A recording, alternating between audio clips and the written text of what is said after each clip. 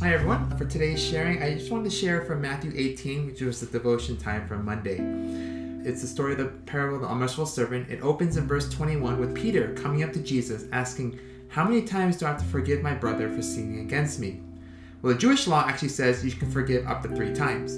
But Peter himself, he offers up 7 times. And that's pretty good. Imagine someone sins against you, even doing something minor, like leaving their dirty socks on the floor near your bed. You forgive once, twice. By the 3rd time, you're starting to get really upset. 7 times? That's a lot. What is Jesus' reply?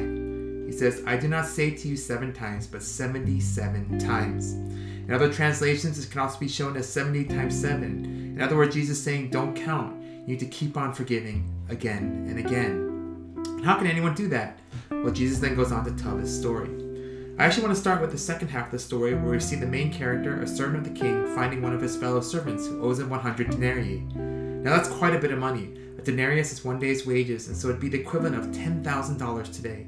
I'd want that back. And so he confronts him. The other servant falls to his knees, begs him, says, "Give me more time, I'll pay you back." But he refuses. And he goes and puts him in prison until he can pay the debt. And looking at that picture, well, that makes sense. He owes him a lot of money. He should pay him back. But since he can't, he should just get what he deserves.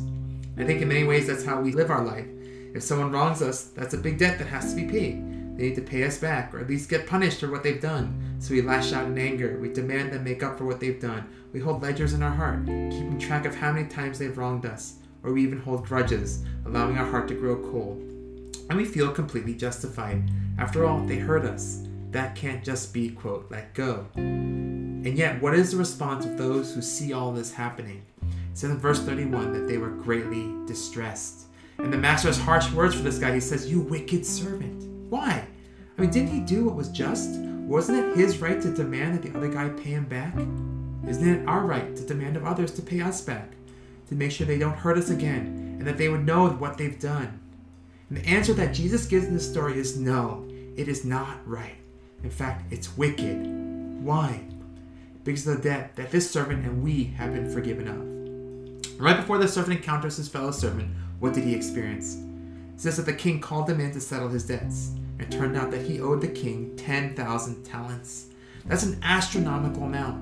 So some quick math here. 1 talent is 6,000 denarii, or 6,000 days' wages for a standard worker.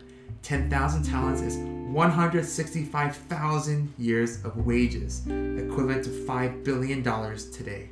There's no way that this guy's ever going to pay this back. Doesn't matter how long he lives, how many jobs he has, it's impossible. And so the king orders that he be sold, along with his wife and kids, all that he has, in order to pay it back. That's what he deserves. But then the servant pleads, and out of pity, out of his own pity, the master releases him, forgave him the debt, all of it. And that debt, 10,000 talents versus 100 denarii, it's not even close. Having received such forgiveness, he should have been able to forgive his fellow servant.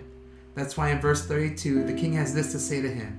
He says, "You wicked servant, I forgave you all the debt because you pleaded with me. Should you not have had mercy on your fellow servant as I had mercy on you?" Should you not have had mercy? Yes, this other guy owes you money. Yes, it's not a trivial amount. I know that. But shouldn't you have forgiven him, given all that I forgave you? I think that's the same question God asks of us. Yes, people owe you. People hurt you. People wrong you. We hurt each other. But what else is true? That you have received an immense amount of mercy and grace. Jesus says that the debt that we owe to God is like this 10,000 talent debt. God created us to follow him, and yet what have we done? We've rebelled against him. We've lived according to our own ways, full of anger, envy, selfishness, evil thoughts, sexual immorality. Just one look at our heart and we know that we've done wrong. We deserve judgment, to be condemned and die. Yet he forgave us our debts. He cleansed us through his death on the cross, not just once, but every single day. And when we appreciate that, when we understand that this is what we've received, how can we not forgive? And God says to not forgive, that's wicked. It's not acknowledging what you have already been given. I don't have that much time now to explore this, but how could this servant so quickly turn around from having received this immense forgiveness and then make such demands of another? You see a hint of it in him telling the master, "Have patience with me, I will pay you everything." He thought he could pay it back. He didn't understand the impossibility of the debt that he owed, and he overestimated his ability to pay.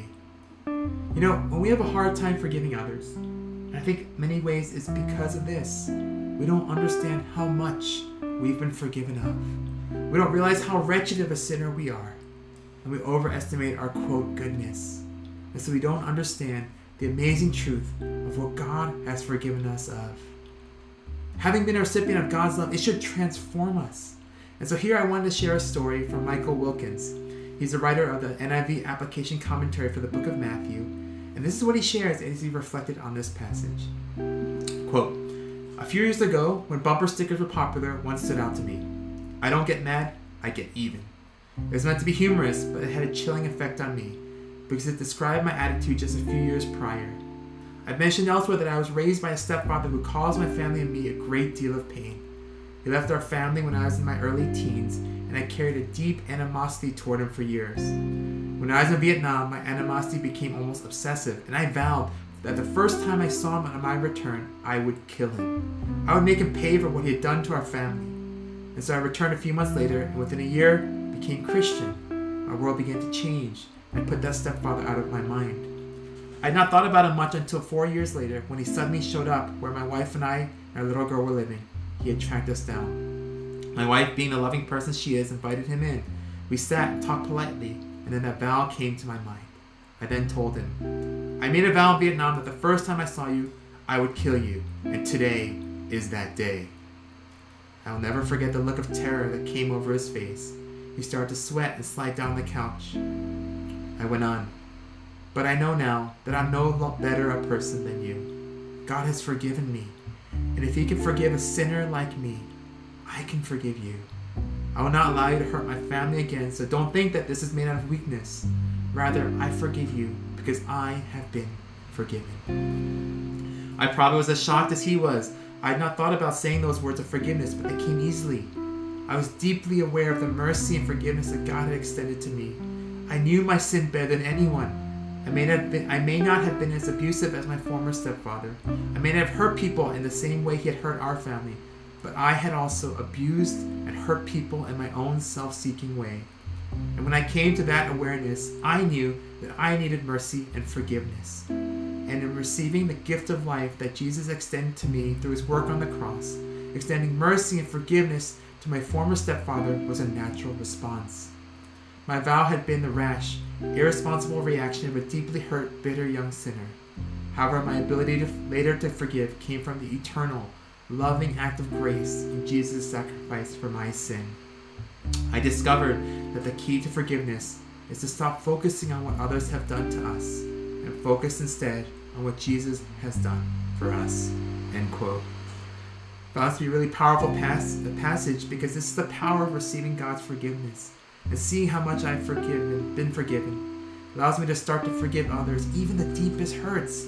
And like he says, the key to forgiveness is to stop focusing on what others have done and focus on what Jesus has done for us. And so each time we get hurt, oh man, we feel like lashing back. We want to add to that record of wrongs. But in that moment, take it as a chance to remember Jesus. Remember your debt, who you are, how you hurt God and others, and yet how gracious Jesus was to you to die on the cross. And you will find that you have the strength to be able to forgive, allowing people out of the prison of your heart and being able to experience life, freedom, and reconciliation. So that's my prayer for all of us today. That's it. We'll see you guys later. Bye.